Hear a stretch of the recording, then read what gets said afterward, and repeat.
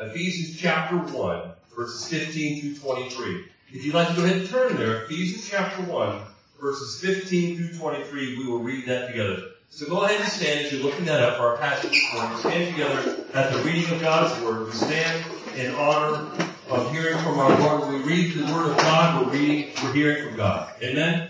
His Word is our authority. Verse 15, Ephesians chapter 1. For this reason I too, Paul writes, having heard of the faith of the Lord Jesus Christ, which exists among you, and your love for all the saints, do not cease giving thanks for you while making mention of you in my prayers, that the God of our Lord Jesus Christ, the Father of glory, may give to you a spirit of wisdom and a revelation in the knowledge of him.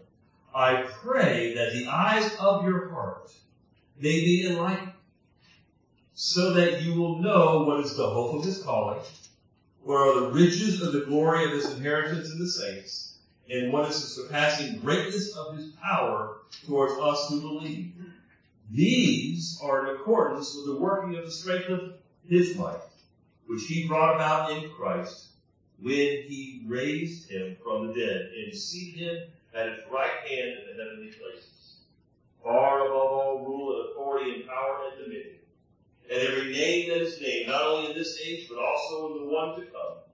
And he put all things in subjection under his feet, and gave him his head over all things to the church, which is his body, the fullness of him who fills all in all. Let's pray together. Heavenly Father, we bring this passage of Scripture to you. We want to not only know it, we want to understand it. Father, we want our prayers to reflect it. Father, we know in your word that we learn what kind of prayers are pleasing to you. So, Father, this is no different. We glean from the Apostle Paul. We get a glimpse of your heart and really what kind of prayers you want to dominate our prayer life and how we are to pray for one another. So, God, I ask of you that you would give us wisdom. I pray, dear God, that you would give our hearts enlightenment, that you would give us understanding. We've got the information, but give us understanding and how to do it, how to walk it, how to pray for one another in the spiritual realm, so to speak. So God, have your way with us this morning. In Jesus' name we ask. Amen. You may be seated. In our passage this morning, Paul not only tells the church in Ephesus that he prays for them, he also gives us insight into how he prays for them. You get that? What he asks of the Father on their behalf. And so, here's my question. What does it look like? How can we begin to pray in a way that's really pleasing to God?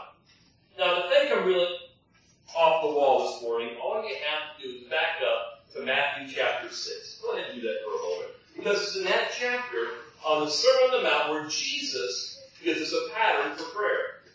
Okay? And I want to show you something there. It coincides with the passage that we're in. Matthew chapter 6, real simply, verse 8, 9, and 10. So do not be like them, that is the Pharisees, the religious leaders who prayed just a lot of words, okay? The more they prayed, the more spiritual they were. Okay, just knocking that out of the ballpark and say that's wrong. So do not be like them, for your Father knows what you need before you ask him. Wow. That's a reference to physical prayer. Praying for someone on a physical basis. Pray in this way. Our Father who art in heaven. Begin with adoring who God is. Begin by recognizing his majesty, his sovereignty, his holiness, his character. Pray, our Father who art in heaven. It's like a request. Hallowed be thy name. Start your prayers by request. God, I want your name. Before I ask for anything, what I want above and beyond anything else is for your name to be hallowed in my life, in the life of the church, in the life of my brothers and sisters in Christ. So, thy kingdom come, your will be done. Verse 10, on earth as it is in heaven. Notice this is, God, may your will come down to earth. See that? Your kingdom, your rule and reign, Jesus, come in the lives of men and women, particularly in the life of your church. This is kind of like he's saying, when you pray, pray this way. Number one, pray spiritually. Pray spiritually. Notice he doesn't say right off the bat, God, I want to pray right now and ask that you heal so-and-so, help so-and-so, and give this laundry list of physical requests before God.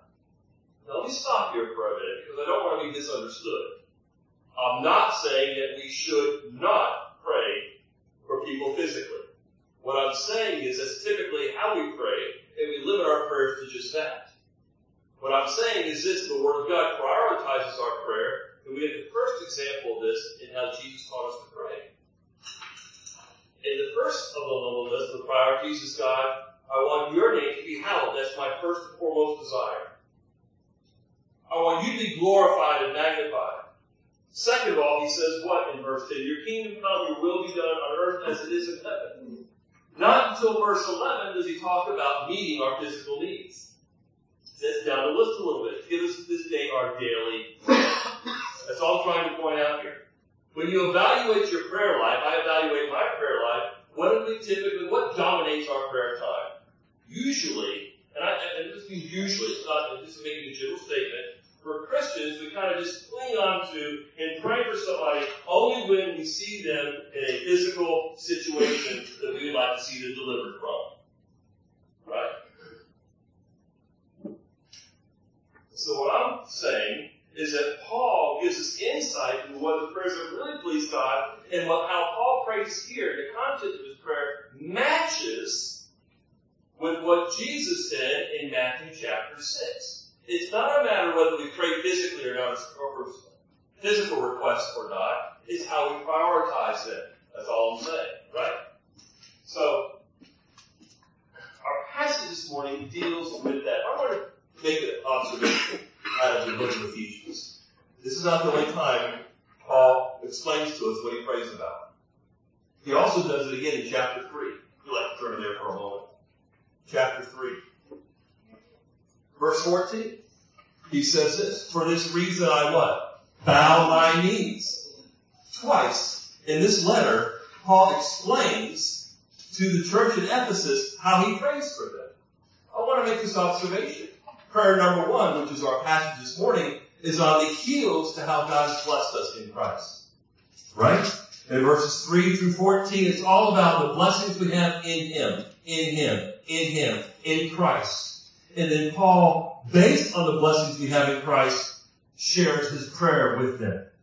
But then you get to chapter 2 and 3 and things change a little bit. The context changes. After talking about what it means to be in the body of Christ, in chapter 3 verse 14, he concludes that section with another prayer. For this reason I bow my knees before the Father, from whom every family in heaven and on earth derives its name. Verse 17, so that Christ may dwell in your hearts through faith, and that you church, has to be the church, has to be the saints, being what? Rooted, listen to this, being rooted and grounded in love, the love of God, the love of Christ. We are rooted in the love of God, the love of Christ. May be able to comprehend, grasp, is the idea. We gotta grasp. You have not begun to grasp the love of God. We'll never stop grasping more and more the depth, the height, the width, the breadth of God's love. We're not there yet. One reason, many reasons we come to church is because we want to grasp God's love for us a little bit more. Right? So he did it to his word. That's why Paul goes on to say this in verse 18 and 19. May be able to comprehend with all the saints what is the breadth and length and height and depth, and to know the love of Christ, which surpasses knowledge. You can't know it enough. Here's all knowledge, and his love surpasses it. That means simply this, beloved. We can never know it enough. Because his love is infinite. His love is eternal. Amen? Doesn't that just blow you away?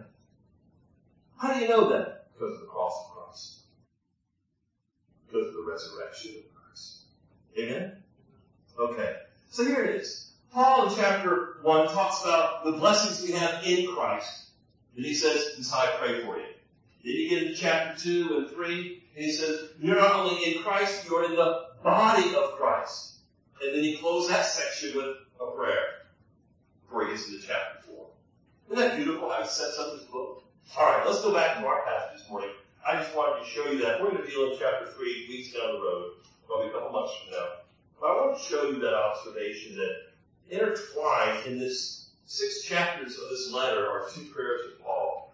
One related to the blessings we have in Christ, and the other prayer related to being in the body of Christ. It really kind of launches us into our text this morning. So what I want to do is I took this section and divided it up into 3 parts. Part number 1 is who Paul prayed for, verses 15 to 16. Okay, real simple. Then in verses 17 to the middle of verse 19, what Paul prays for, or how Paul prayed for them, or what, the content of his prayer. And then finally, the third point this morning is why Paul prayed this way. Why?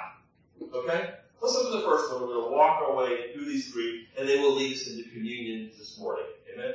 All right. First, I want you to notice verse 15. Please have your Bible in front of you. Don't look at me. I'm not worth looking at. And we're going to walk through these verses together. Verse 15, for this reason. Some of you might have in your Bibles, therefore. Okay? The New American Standard, it says, for this reason. It's the same thing. For this reason. What reason? Based upon what I just wrote about.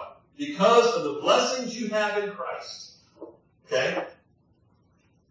Having heard of the faith in the Lord Jesus Christ which exists among you and your love for all the saints. So he's referring back to the previous discussion on the blessings that we have in Christ. And because God has blessed us so much, because I've heard of your faith and the love you have for the saints, I do not cease to pray for you. He's going to say, here's how I do pray for you. I want you to notice something in verse 15, how Paul identifies the church, how he identifies the saints. He mentions 2 characteristics. Look at them. I've heard of what? You've heard of the faith in the Lord Jesus which exists among you, and what? Your love for all the saints. Are you getting this? He didn't just say, I heard of your faith in Jesus. But he adds to that the second part, the love which exists among you, your love for all the saints. Here's the lesson, here's the exhortation for us. Scripture does never conceive or think about one trusting Jesus or being in Christ without identifying with the body of Christ. It's a both and, not an either or. The New Testament never conceives of someone that follows Jesus but that is not involved in the body of Christ on a local level. The way we show our love for the Savior is by being involved in his or with his body. Being a part of it. We are a member of the body of Christ. I love this. I love what Paul says in verse 15 because it kind of sets us up for what's coming up later on in the book of Ephesus. The book of Ephesians. This is a hint of what's coming up later on down the road as he's writing this book. It's like he's fusing the 2 together. A Christian, therefore, is one who not only has faith in the Lord Jesus Christ and is in Christ, but also understands and recognizes that they are part of the body of Christ. How many people today do we know that call themselves Christians yet never go to church? Or they go once or twice a year, or 4 or 5 times a year? Oh, I love Jesus. He's my Savior. He's my Lord. Okay, well, show it. Demonstrate it. How do you know? Scripturally. It is scripturally inconceivable for one to think about being in Christ without being in Christ's body. Read that just from verse 15. So I think it's very profound. I think we learn a lot just from verse 15 and how when Paul described the saints, he gave them these 2 primary characteristics. Are they ours? Are they yours? Yes. When I look at this body, I see yes. Be encouraged. I see it. It encourages those around you. Just don't want to be a people that typically just walks around saying, I'm a Christian, I'm a Christian, I'm a Christian, and yet there's no connection. You say you're connected to Jesus, but you're not connected to his body. This just isn't biblical. And I bet you, figuratively speaking, you know somebody in your family or a coworker or a neighbor that is like that. But as your pastor, As the elders, we encourage you, we implore you more and more and more to be a part of the body of Christ. In our culture today, in church culture today, we have severed the head from the body. Scripture never presents Christ in that manner.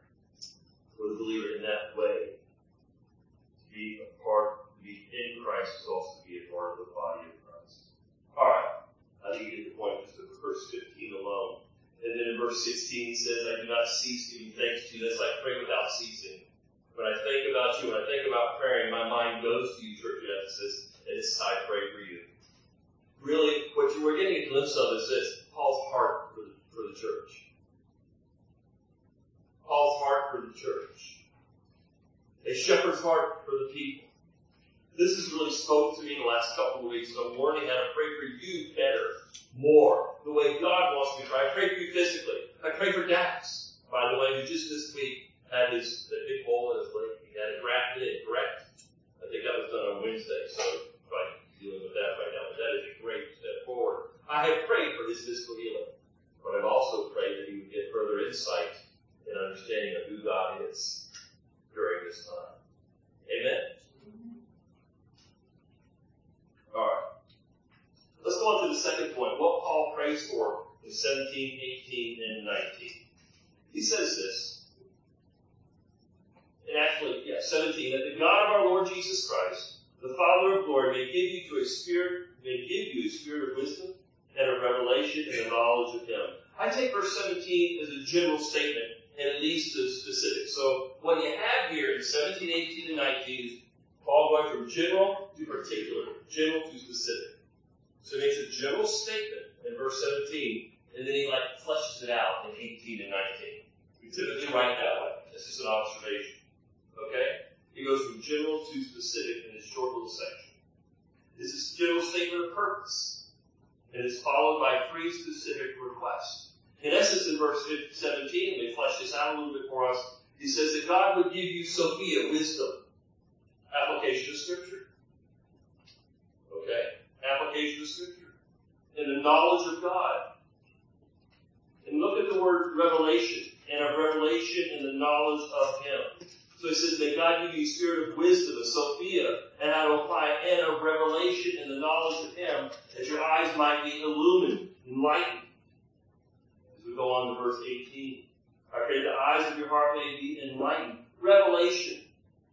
Not in the sense of giving more revelation, but giving us illuminating, giving us more understanding of what we already have in that sense of what he's talking about here. Okay? We have revelation from God.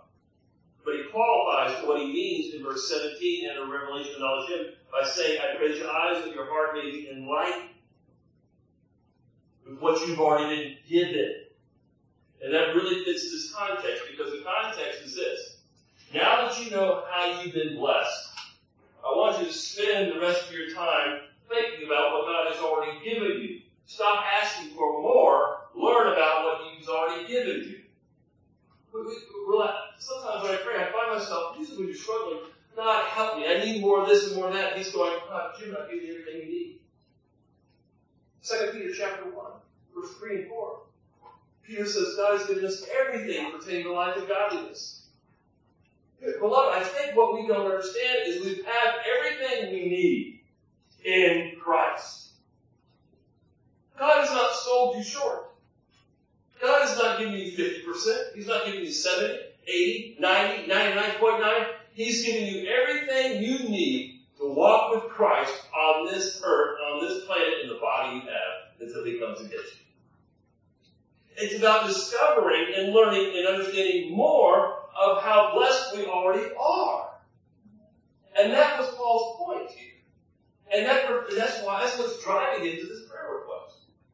So verse 18, he qualifies that they see and understand that your eyes may be enlightened, illumined is the idea. That means bring to light, or bring light to an object in order to see it for what it really is.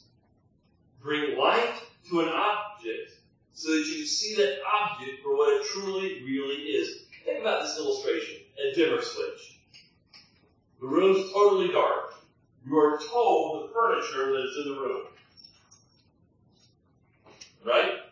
So you understand, you've been given the information of what kind of furniture is in that room, but as you walk in the room, it's very dark. So you're told what kind of furniture it is.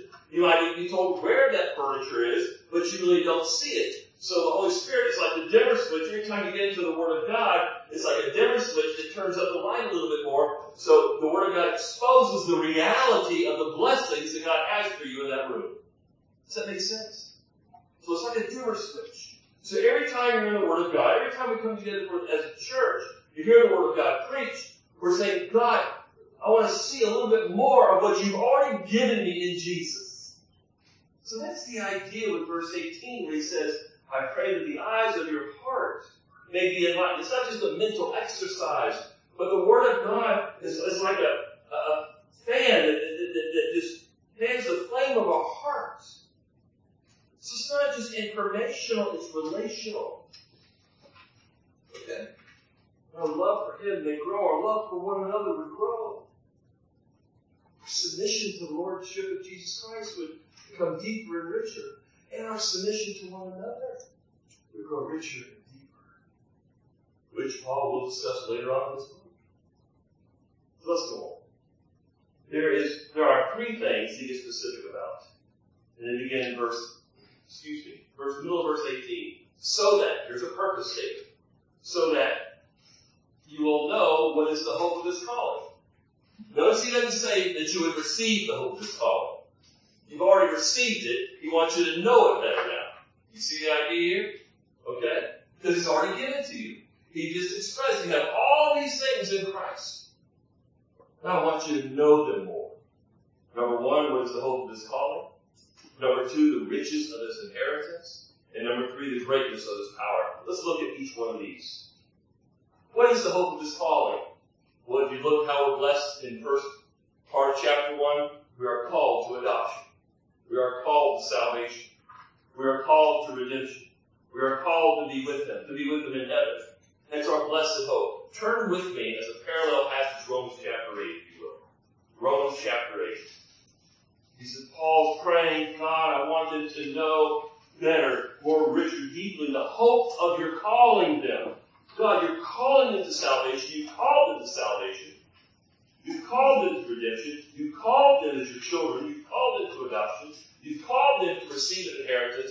All these blessings, you've called them to receive these things. What does that mean? Romans chapter 8. Let's look at verse 16. We're going to try to flesh this calling out a little bit, okay? The Spirit Himself testifies with our spirit that we are what? Come on, wake up. Children of God. Amen? Amen. The Spirit witnesses with our spirit, the inner man, that we are God's children. How does He do it? Through osmosis? No. Let's keep reading. And children, heirs also, heirs of God and fellow heirs with Christ. If indeed we suffer with Him, so that we will also be glorified with Him. You see, to follow Christ means at certain times in your lives, you're going to suffer for following Christ. And in this context, it's not suffering as in persecution. It's the internal suffering, struggle with sin. That's the kind of suffering he's dealing with here in chapter 8. It begins in chapter 7, by the way.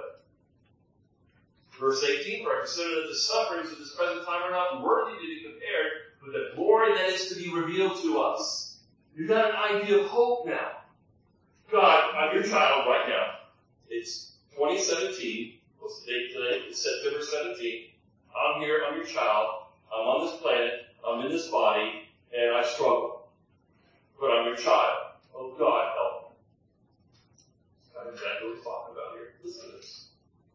Meanwhile, I what? There's nothing to compare to the glory that is to be revealed. God, okay, I've been graced. Oh, God, you've lavished with me. You've opened my eyes up to understand the gospel of Jesus Christ. That I am justified in Him. But Lord God, I also know in the future there's a glory to come that I've not experienced yet. That we will be glorified with Him into verse 17. That's why in verse 18, for I consider the sufferings of this present time. Wow. Here I am, the child of God, suffering. Have you ever suffered as a child of God? Raise your hand. No? Have you ever suffered as a child? Yes. If not externally, as in being persecuted because of your faith, internally because of your struggle against the flesh, which Paul develops in chapter 7:7. Here I'm a child of God. I'm in this body, and I'm suffering, and I'm struggling internally, maybe with a sin, maybe with my thought life, maybe with motive, maybe with a relationship. I'm angry at this person, this group of people, or whatever. So I'm really struggling here. And I catch my thought life down in thinking things that I know that are not honoring to the Lord Jesus. So I fight them, and I try to keep them taking from those thoughts to become what? Actions. This is high spiritual warfare going on. But yet at the same time, there's this glory yet to be revealed in the future. Even though I'm suffering in the present. Verse 19, 20, and 21, the whole creation is suffering to a degree. Isn't it? But I want to skip down because I want to wrap this up. Verse 22, for we know that the whole creation grows suffers. Not just we. Because of the fall. Because the whole creation moans and suffers. Verse 23, and not only this, but also we ourselves, what? Suffer, having the first fruits of the Spirit, even we ourselves groan, where? Where's the text say? Within ourselves. Literally, within ourselves. So you know what Paul has in mind here. An internal suffering, an internal growing as a result of being in this body and having to fight against my own flesh. Meanwhile, notice what it says in verse 23, waiting eagerly for our adoption. Hope again. So you're suffering now, but you're to suffer it, hanging on to the hope that you will be glorified with Christ when He comes again.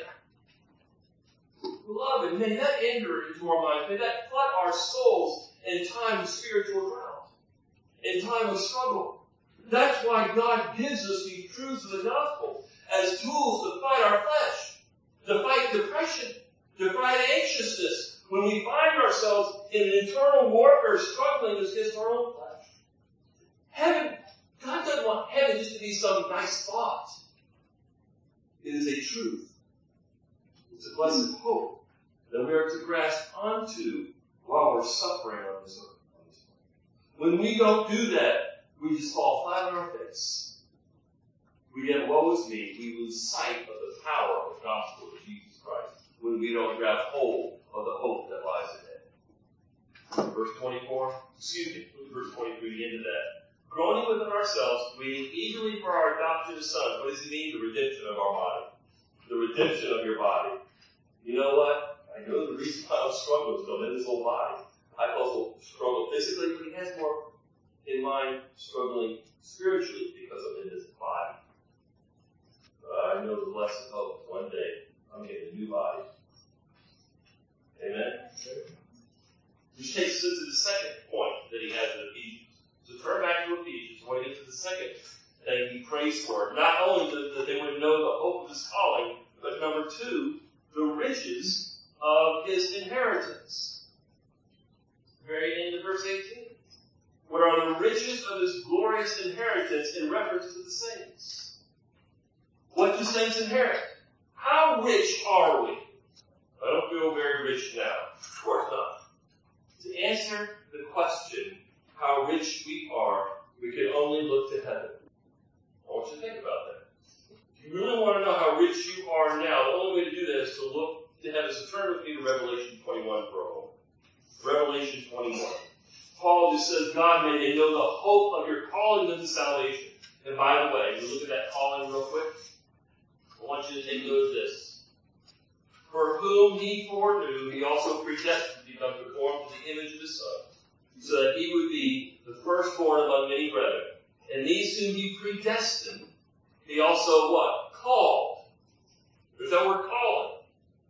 And these whom he called, he also justified. And those whom he justified, he also glorified. When God calls you to salvation, he sees it from the beginning to the very end.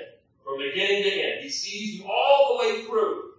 But meanwhile, you catch yourself here in the middle, in these bodies, on this planet. Though you're a child of God, you still suffer and you still struggle. God's saying, I want you to know, I've justified you and I'm going to glorify you. What does that mean? I'm going to redeem you. Your body eventually will be redeemed. I'm going to give you a new one.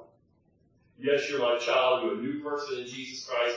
you got this residue of flesh all about you. You're in the same old body that doesn't want to cooperate. But I want you to know this one day there's going to be rest for you. And it's going to be with me in heaven. And that's when I give you a new body. The corruptible will become incorruptible.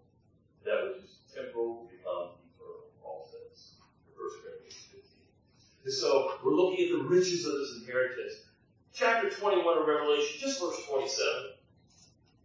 And nothing is unclean, and no one who practices abomination and lying shall ever come into it. What's it referring to? He's talking about the new heaven and new earth. He's talking about the new Jerusalem here in chapter 21. So a new heaven and new earth, in heaven nothing unclean, no one who practices abomination and lying shall ever come into it, but only those whose names are written in the Lamb's book of life.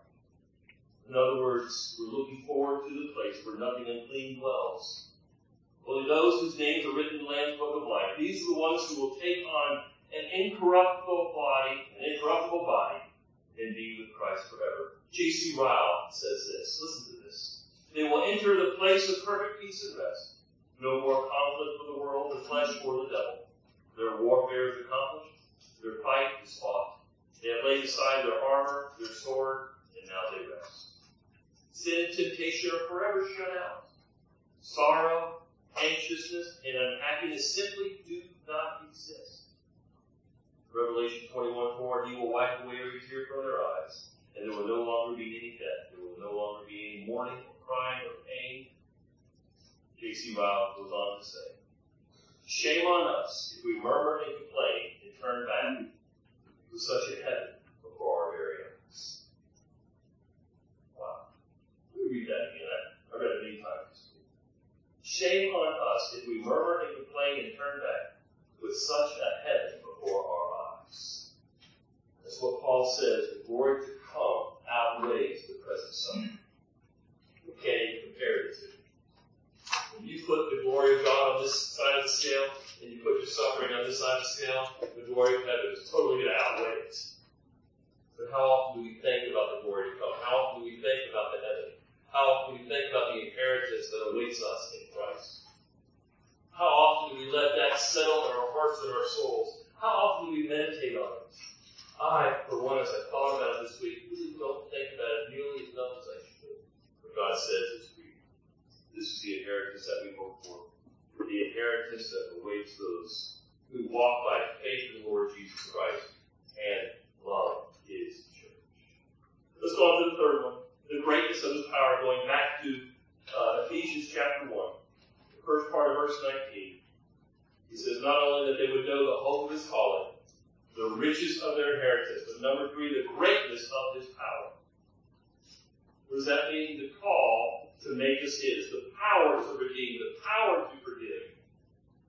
And what He wants us to know is what is the surpassing greatness of His power towards us who believe. The power to make us alive in Christ. Go to chapter 2, for example. Just real quick, we'll go on to the third point this morning.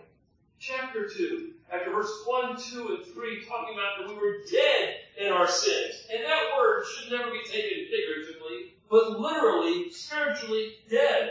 Unable to do anything about my lostness. Not even really wanting to do anything about my lostness. But then you get to verse 4, but God. Next week's sermon is simply entitled, But God.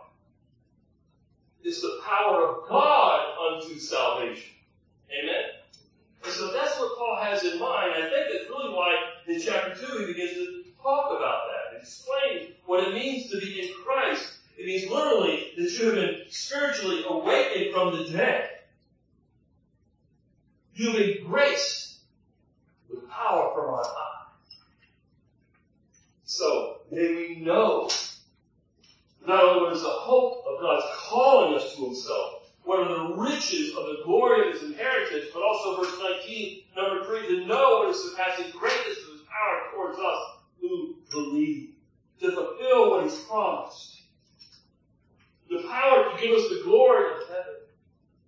So that's the content of Paul's prayer, that they may know these 3 things. And guess what? You can pray for these 3 things for anybody, whether they're going through a hard time or not. These are like spiritual prayer requests that we should be lifting up one another with. Oh God, so-and-so is going through this situation, this circumstance. They've just been blessed. Oh God, may they know the hope of your calling, even though they're on the mountaintop experience. May they know the hope of your calling, even though they're in a valley right now because of something that's happened to them that is disaster, drastic. May they understand, even though you've blessed them with physical things on earth, may they understand the riches of the inheritance they have in Christ that awaits them in heaven. May they understand more and more. And may you turn up the dimmer switch so that we can grasp more the power of God in giving us all these things in Christ. I think to the little salvation, to the little the cross. The little salvation, to the little the work of Christ. Is to make a little Jesus with a little power. Instead of for the sovereign that he is, with eternal power. Amen. Alright, let's go to the third point of this prayer. Verse 19 through 23. Why does Paul pray these things? I'm going to read through it. It's going to be really simple. Verse 19, the middle of verse 19. These are in accordance. What are these that are in accordance? These three things. That you may know the hope of his calling, the riches of his inheritance, and the greatness of his power. These are in accordance with the working of his strength, with the strength of, his might, which he brought about in Christ. When? There's a temporal clause, okay? When did this happen? Next week. Today. No. When he raised him from the dead and seated him at the right hand of the Father. What is Paul saying? You've already got it. This is yours. When I placed you in my Son, I gave you all these blessings. Now, Paul praying that the rest of the time, this felt weird. Okay. All of a sudden it came something much better? Yeah. Oh, okay. Well, I don't know. I didn't do anything. Obviously. It gets better than I had to do it. Okay. So, he's saying, I want them to know. I want the church, this is how I pray for you, that you would understand and you would know and you would grow in what God has already given to you when he brought it, and that word means worked it out in Christ at the resurrection and his ascension. You've already got these things, he's saying. Stop asking for more. I've given you everything. I have taken care of you. Even your salvation goes back before the foundation of the world. Your salvation goes to eternity future. You are eternally secure. And I find you right now struggling as my child. Or as Paul would say as a pastor, struggling as a follower of Christ. But you need to know this one thing. You've got it all. God held nothing back when it came to you. When it came to loving you. When it came to gracing you and giving you. He gave his all, is what Paul is saying. So when it comes later on to the body of Christ, it's all based upon who we are in Christ. And so when I look at you, I don't have more of Jesus than you do, or you do, or you do. None of us has more than somebody else. God gave us this all to each one of us. And the more we understand and discover and know that, the more we'll be effective in the body. The more encouraging we'll be to our brothers and sisters in Christ. That's the beauty of this passage. Which he brought about or worked out in Christ when, verse 20, he raised him from the dead, the resurrection, and seated him at the right hand of the heavenly places. Okay, what does that mean? Far above all rule and authority and power and dominion. And Paul goes further. And every name that is named, not only in this age, but also in the one to come. And he put all things in subjection under his feet and gave him his head over all things to the church, which is his body, the fullness of him who fills all in all. Why did Paul pray this way? Because we already have these things in Christ. It's not a matter of not having them. It's a matter of discovering them more and more. For what's already been given by God himself. This is what you have because you're in him. Brothers and sisters, it's not that we lack blessing. It's that we lack the understanding of the blessings we already have in Christ. We are called to show them forth.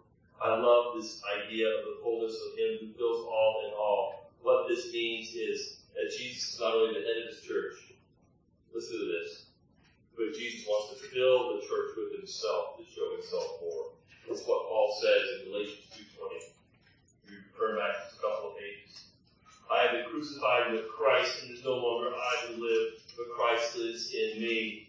Say it as a church. We have been crucified with Christ. It's no longer us who lives, but Christ who lives through us as His church. As Christ fills us. That's the idea. He is our head. He is our authority. He's our majesty. And our authority, the majesty of the church, is also the sovereign of the universe. Of the unbelieving world. And when you get to chapter 6 of Ephesians, not only that, but the world we do not see. He is sovereign over all the evil.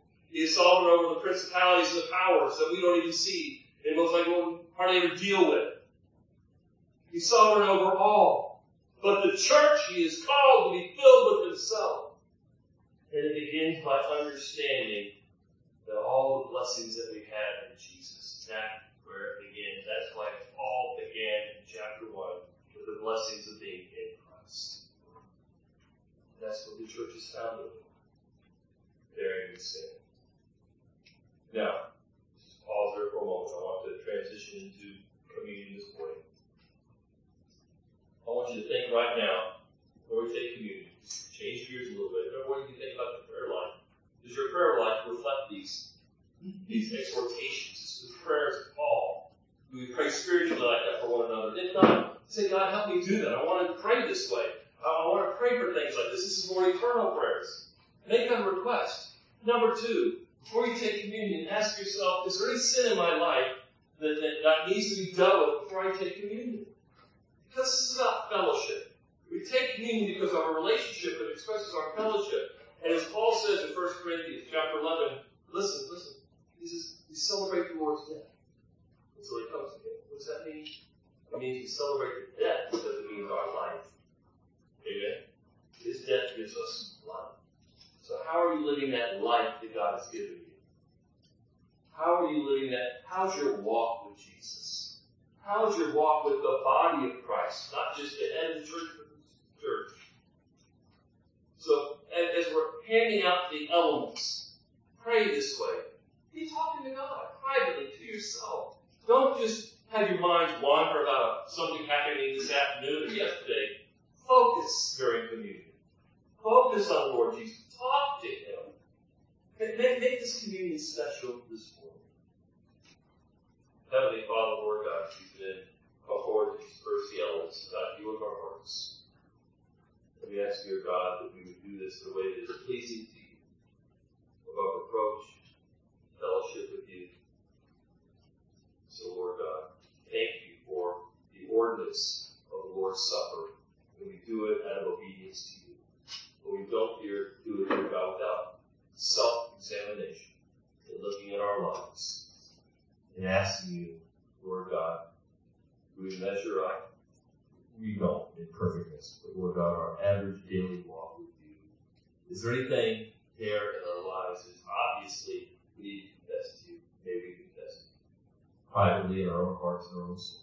Maybe the relationship has gone awry here, God. I pray that person would get it right.